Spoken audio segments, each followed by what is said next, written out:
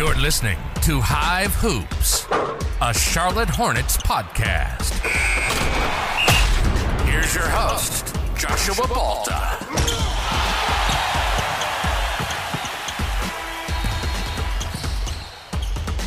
Hive Hoops, I'm your host, Joshua Balta, coming at you today. We have a special guest on the show.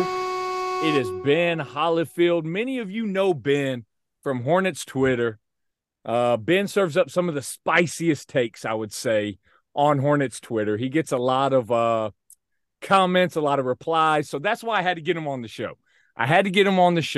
We had to discuss some things. I always enjoy reading Ben's content, whether I agree or disagree. That's, I feel like that's the part of life we all need to get to, like being able to see and be able to give a little, take a little. Sometimes you can't, and I get that. And maybe you feel like that about Ben's comments. But anyways, without further ado, Ben, how you doing, man? I'm good. Thank you for having me. Hey, no problem. So a couple things coming up on the show today. We're going to talk about injuries. Is that the biggest reason as to what has led to the Hornet season being what it is? Gordon Hayward, injured again, or at least sitting out the second night of a back-to-back. We'll see what happens. But he ended up on the injury report missing another game. So we're going to discuss a little Gordon Hayward.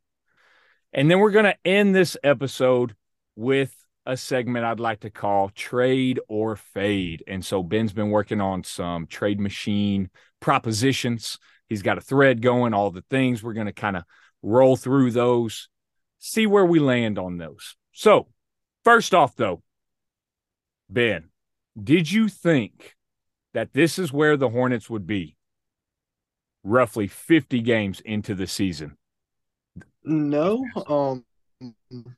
I am on record for saying that barring injuries, the Hornets would be, worse than last year, but I figured it was probably another play-in team, probably another 10th seed.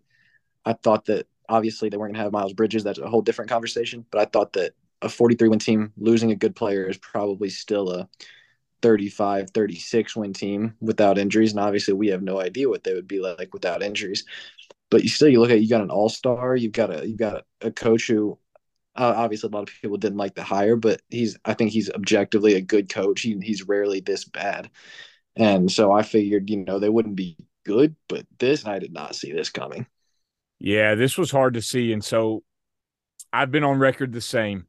I didn't think that Miles Bridges made that great of an impact. Like when you really break down wins and losses, does losing one player who, sure, maybe he's a fringe all-star player, all right, but he just didn't seem to be that level of player. I've said that repeatedly on this podcast. I've said it on socials, all the things. And so I agree with you. I landed somewhere in that 35, 36 win range, maybe a couple more if they made a move middle of the season, trade deadline, things were looking pretty good. 10 seed incoming. And so I'm with you, man. I didn't see it, going this route. Injuries obviously has played a role. And so speaking of injuries, Steve Clifford, all of a sudden, this was this week after the loss in Utah, he seemed to be leaning towards blaming most of Charlotte's woes this season on injuries. And so we really haven't heard that from Steve Clifford this year. He's been, fiery in a couple press conferences, post-game press conferences, things like that. But all of a sudden, he's starting to kind of change his tune a little bit. Do you put most of the blame this season on injuries, or is there something else that you point to more so than even that? I think about this all the time because for a long time, for probably the first 30 games of the season or whatever it would be when LaMelo had played like 3 total games and Gordon Hayward's naturally missing his time and Cody Martin hadn't played yet and Dennis Smith is on his 9th ankle injury of the season. And I'm sitting there and I'm like, this has to be the injuries. Like, we're playing Teo Maladon, no disrespect to him, but we're playing him 25 minutes a game. And that's just not anything we could have seen coming. But then the guys get healthy and they're a little more watchable, but they're still losing. And it's still closer, or it's closer, but they're still losing. And now I'm just thinking, like, yeah, if these guys were healthy the whole season, it's better. They're not, I don't think they're the 14th, 15th seed in the East, but they might be the 12th. I think it's a mixture of, it's a lack of talent. It's a severe lack of talent outside of LaMelo in particular. But I also think that the injuries have played a huge part in individually losing games, and also the fact that no one has gotten any sort of cohesion with anyone else. It seems, I mean, we've all noticed as soon as one guy goes out, miraculously somebody's healed. So there's just, I mean, what have we gotten? One game where LaMelo, Terry Rozier, and Dennis Smith have gotten to play together, and then Gordon Hayward's just in and out like always, and you just never know. Yeah, I mean the injury storyline coming in, I think I landed a lot where you are on this as well. You look at the team, you see how they're performing. They're playing. It looked like they were playing hard early on in a lot of games. Just, I mean, we're winning in the fourth quarter and would end up losing a game that's double digits on the season now, where the Hornets have led in the fourth quarter and ended up losing the game.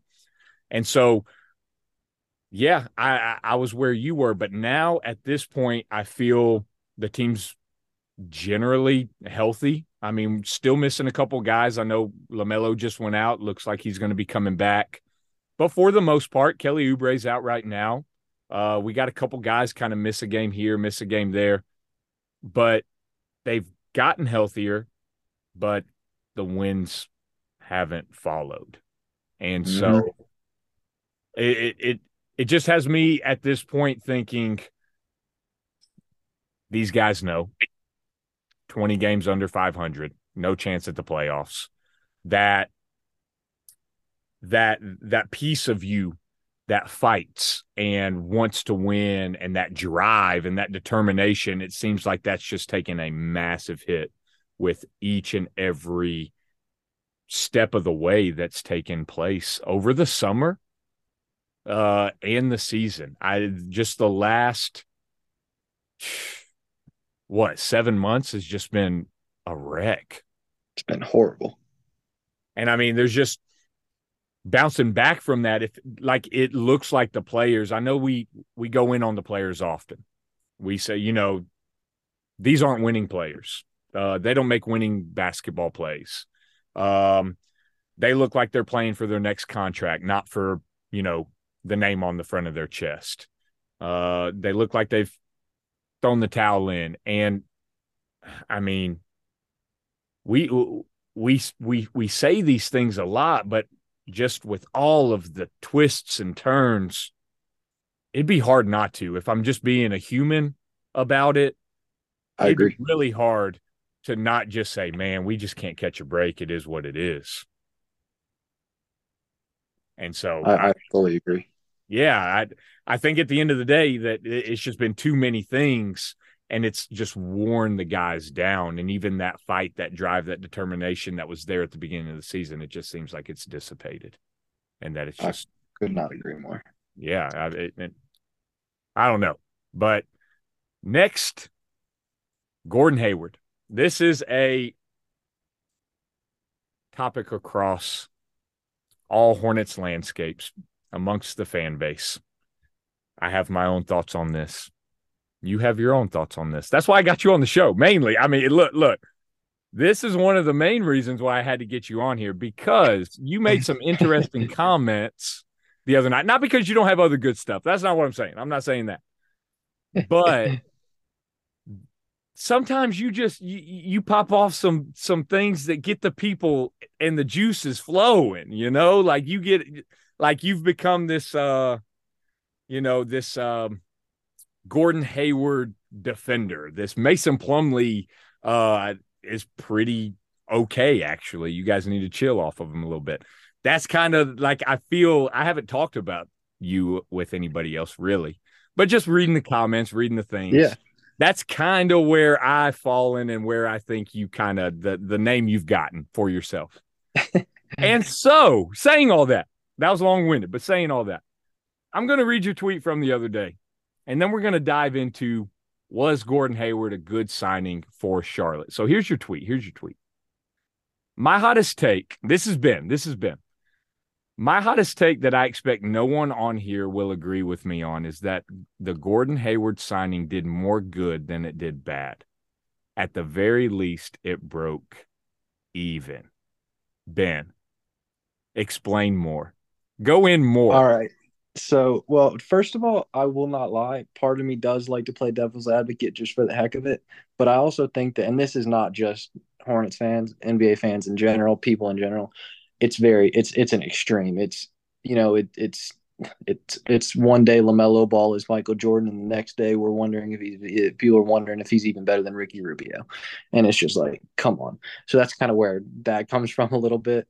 But anyway, addressing Gordon Hayward, that and so that number on his contract is what everyone looks at, and rightfully so. That is a big number, especially if you take into account the fact that you signed him by stretching Nick Batum, so essentially he's making 39 million a year.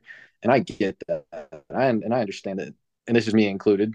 I'm not really defending Gordon Hayward at this point. I'm more defending Mitch Kupchak and Michael Jordan, as much as I don't want to defend Michael Jordan. But um, anyway, Gordon Hayward, he got that team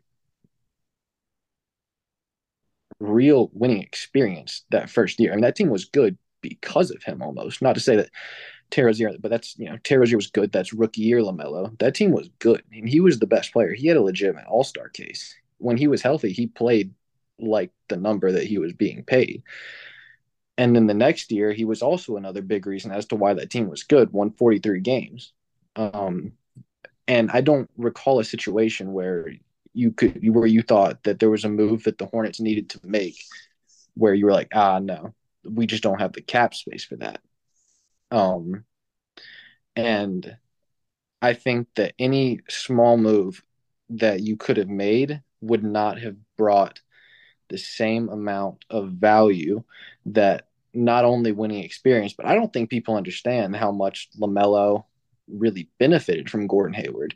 He was a guy that he could defer to late in games while he learned how to be that guy, because LaMelo, as great as he is, I mean, he's got to learn to do just like everybody else. Gordon Hayward was also a guy that didn't need the ball very much. And he was just kind of he could exist off the ball. He could hold his own defensively, and he could make other people better.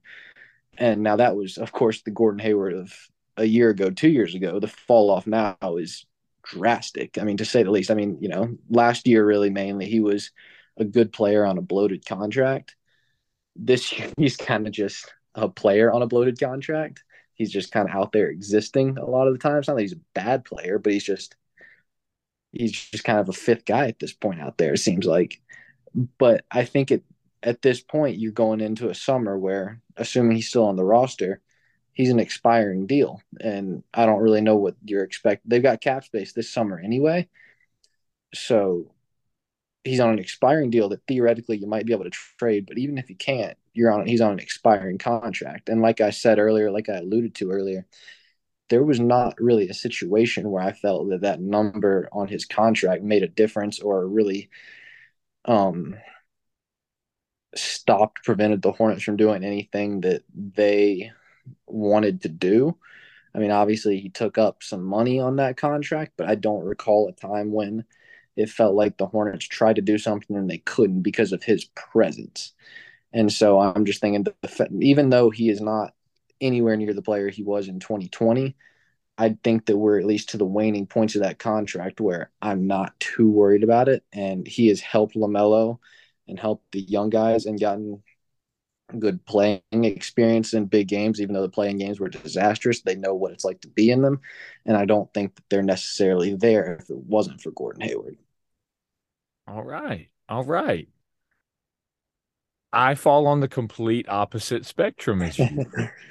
But I do see what you're saying. I do believe that first year in his contract, Gordon Hayward in Charlotte was a good player, and he was. I believe that second year, Gordon Hayward was a pretty good player, and then You use the word bloated. You can use different terms here. I think we're both seeing the same things. The biggest thing with Gordon Hayward that I struggle with, and I know that you said that you're not really defending Gordon Hayward any much so more or so much anymore, but more so Mitch Kupchak, MJ, But I believe that Mitch Kupchak does deserve a little bit of blame for this because I feel like this was something that your general NBA follower could see that Gordon Hayward had legit injury concerns throughout his career. And it felt like one of those things where it was going to go just the way it has. And so I hear you. I agree. They don't get to 33 wins that first year without him. They don't get to 43 years last year without him. But I think that they get somewhere close to those numbers using that money differently. I wasn't with Hornets lead at the time of that free agency period. I wasn't I was on Twitter. I was on Hornets Twitter making my statements and things like that. I wanted to go after Jeremy Grant. He ended up getting a 3-year, $60 million deal. In hindsight, that looks pretty good. And so I can stick with that. I can feel good about that because that was half of what Hayward got. And then with the other 60 mil, I think Christian Wood signed like a 3-year, $57 million deal. I believe it was. Those were the two players I wanted that summer. Christian Wood doesn't look as good. He's become this like bad decision maker, shot selection wise, things like that. He's a big who doesn't play like a big, doesn't rebound well. And so that one hasn't, really played out as well. And so, we fake GM all the time, right? That's what fans do, right? And so I wouldn't have hit as much on that one. I think it would have been an okay signing, but it would have been too much for a center, honestly. But the Jeremy Grant one, I feel like that would have given the Hornets a fantastic wing defender and then someone who can score. He also doesn't shoot that well from outside, but he's athletic. But that's what I wanted. And the day we signed Gordon Hayward, I was livid because I thought it would play this way. I really did. And so that's my biggest thing. He hasn't been there when the teams needed him the most. Like, yeah, he helped him get to 33. He helped him get to 43. This year, he's helped him get to 13. But he hasn't been there when the teams needed him the most, and it's frustrating. It's extremely frustrating. I think that's what's got the fan base most frustrated. I believe if we got honest with some of these players, off the record, I think that they would voice frustrations that we were talking about earlier, like maybe it was the frustrations from the summer. I think you could keep going all the way back to last April to the play-in game and say that the frustration's been there since then.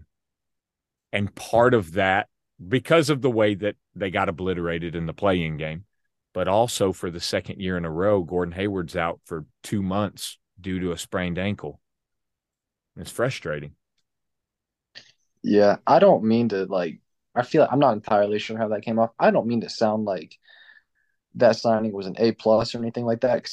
No, you didn't come off that way. You didn't come off that way. Yeah, I'm more Whatsoever. saying it was something along the lines of like a B minus, something like that. Something where it was like, and to me, I'm with you. I also knew at the time, like I wasn't mad at it, but I knew at the time, like, yeah, the third and fourth years of this contract, that's going to be rough. There's almost no doubt about it, and that's true. The injuries have been a real thing. The injuries were a real thing every year. I am just of the mindset, and if you want to make the argument that there were better ways to use that money to get that veteran talent that every young team needs, go for it. I will not argue that one bit. I will not give you any pushback because Gordon Hayward is making a bag. It's just that I think if you look at the type of player that you would want, I think Gordon Hayward on court fits that almost to a T. you don't necessarily need to pay $39 million for that player. But Yeah. I think that the help, I don't know if it was very evident, I think, the first year and the first 2 years, how much LaMelo benefited by playing with him. Like, I think that even if Gordon Hayward had a bad game, he took pressure off of LaMelo. LaMelo wasn't having to handle the ball at a ridiculous rate for a kid who was 19 that was just drafted a month ago. And now that Gordon Hayward is slowly, not really slowly, rapidly becoming less a part of the game plan and less a part of the team's plans in general. LaMelo has become more of that guy. He's become much more comfortable making decisions. He's got the ball more now with Clifford as the coach. And I just think that Gordon Hayward, he made contributions that maybe he didn't even intentionally make. Maybe they don't show up on the stat sheet. But I think that I can look back and say that even though a lot of people are gonna look at that contract and say that, yeah, that was terrible, that set him back, and I don't agree with that. I think that there are a lot of benefits that came from it that are maybe not worth it, but make the last year or two of the contract, that number, I think it makes that bearable, if that makes sense. Yeah. I went through this cycle with Gordon Hayward, started to really like him. And I'm like, oh man, like Gordon, like, okay, here we go, here we go. And then injury happens. And you're like, oh, this is what I was worried about. Oh my, here we go. And then, he ends up missing this time and like the biggest games of the season. I remember that first year he missed like we needed to win one game, I think, out of the last 7 in order to host the play in. And like, give us 15 minutes. Like they kept saying how he was nearing a return and like he's really close. And I'm like, man, give us 15 minutes, distribute, hit open 3 if you get open. You don't have to play 30. I was just wanting something down the stretch just to secure the 2 chances in order to get into the playoffs. And it didn't happen. And I got super angry. I was like, man, I can't stand this guy. He couldn't come back. He couldn't do it. And then the next season he comes back, he's healthy, he's playing well. I'm like, man, okay, I'm starting to like Gordon Hayward. You know what? I'm going to stop looking at the money that he makes and just look at him as the player he is. I can't be mad at the player because of the money he makes. And so that's what I started to do in order to talk myself back into being a guy who could be okay with Gordon Hayward. Stop looking at his contract. Just look at his play on the court. It's pretty good. Let's see what happens. And then another injury. And then he misses the biggest games of the year. And here we are in year 3. And I think he's on injury 4. He's on injury 4. This is fourth time missing. This is 4th time missing games this season. And it's like, man, this thing's over. This just did not go well. And it's just not good. It's just not good. I don't blame anybody for being frustrated with him because maybe I didn't make it clear. I am too. I mean, I'm sick of it. I've had it. I've pretty much like I've had it up to here with the injuries mainly, and you expect a decline in play with the age. But I didn't expect this much. I mean, this game doesn't really rely that much on athleticism. No. Let me rephrase it. It doesn't rely at all on athleticism. No. And that's what makes the fact that he's just not been good this year kind of strange. You'd think he'd fit pretty well with Clifford, but yeah, I mean, I'm just as frustrated too. If there was a way to cut him and save the money, I'd do it in a heartbeat. I don't want to come off like I am just thrilled with having him on the team. I want to be, I just that's about all I can say on that. Yeah, no, I hear you. I hear you. All right, so we're gonna move on to trade or fade. Trade machine thread from Ben. He's been putting these together. He's pieced a couple together so far. So what we're gonna do, all right, if it's a trade that we think the Hornets should make, obviously Ben probably thinks it, all right, but I'm gonna answer. Ben's made them, so he's in on them. But then I'm gonna say, okay, trade. Or it's going to be a fade. I'm good, man. I don't know quite about that one. So the first one, Ben, Do you want to read these off? Or do you want me to read them off? You got it. I don't have it right in front of me right now. Okay, Actually, then it looks like I got it. Then I'm with you. All right, the first one. This one was a good one. Hornets would be getting Bobby Portis. Okay, this one was a terrible one because the Hornets would be getting Grayson Allen. Yeah, sorry Bobby, about that. That was contract purposes only. Don't get me oh, wrong. okay. Contract, but you can cut him immediately. Disclaimer. Pushing it out there. Yeah, I'm a Carolina fan. I don't endorse that at all. But salary Good. purposes only. So the Hornets would be getting back in Ben's proposed deal Bobby Portis, Grayson Allen, and 2 seconds for Terry Rozier. Ben, take me through your thoughts on this one. Well, thanks for listening to Hive Hoops, presented by the League. Be sure to subscribe on Apple, Spotify, or wherever you get your podcasts. Also, be sure to leave a review and let us know what you thought of the episode. Thanks again from Hive Hoops. I think there is a chance that they would not do that. But theoretically, if Milwaukee were to throw out a starting lineup of Drew Holiday, Terry Rozier, Chris Middleton, Giannis, and Brook Lopez, I mean, that is perfect. Terry Rozier gives them the movement shooting they need, and he can play off Drew well because everyone that has ever watched a Hornets game knows that he is not a point guard. And I don't really like the idea of teams trading for him to be their backup point guard because he's essentially been the Hornets' backup point guard for the better part of the last 2 seasons, and that just doesn't work. Not at all. And if you're the Hornets, you're getting back Grayson Allen, who, like it or not, has a little bit of trade value. Maybe you can send him somewhere else. Bobby Portis, same deal. You kind of got the center rotation taken care of. You figure you want Mark Williams and Nick Richards to be that rotation for a little while until you're proven otherwise. But Bobby Portis, again, another player that you can probably send somewhere else either immediately or in the offseason. And then the second round picks are kind of just they're in there because Terry Rozier is by far the best player in that deal. I think that you are not getting anything for him if you're not getting a little bit of draft compensation.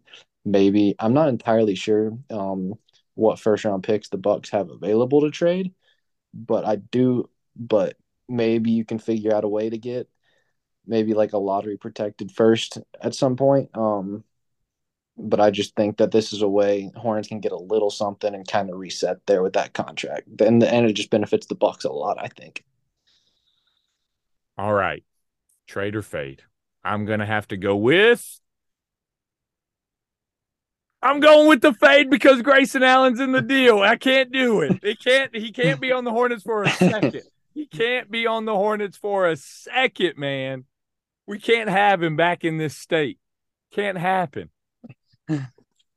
But no, you made some good points. I wouldn't mind, honestly. Bobby Portis, I think if he came to Charlotte, he'd play more of that stretch 4 role. And I know PJ's here. Jalen, kind of in that hybrid 3-4 role. I think Bobby Portis could be one of those guys who really mentors the younger guys. I would love to have a Bobby Portis in Charlotte who's just got that. He's got that it factor. He's a vet. He's been around the league. He's found his home, it seems, if he ended up in Charlotte. He's on a decent contract, all right, 10 mil per. We'd have 3 years with him. And so I think he would be a great guy to have in the locker room, to mentor, things of that nature. I think that would actually be a good pickup. Like you said, if you could get some kind of first protected in the deal, then obviously even with Grayson Allen, I would have to say trade on that one. But yeah, I think a Bobby Portis would be really good for this locker room, the culture around the team, things like that. I really do. Even though he punched a teammate in the face before, I think we need a little bit of that. If we're being honest, we need a little bit more fight. We need a little bit more something. So I like that idea. That was a good one. Moving on to the next one. Okay, this is with the Suns. Once again, Terry Rozier would be going out. Terry. It's all Terry. We're focused on Terry today.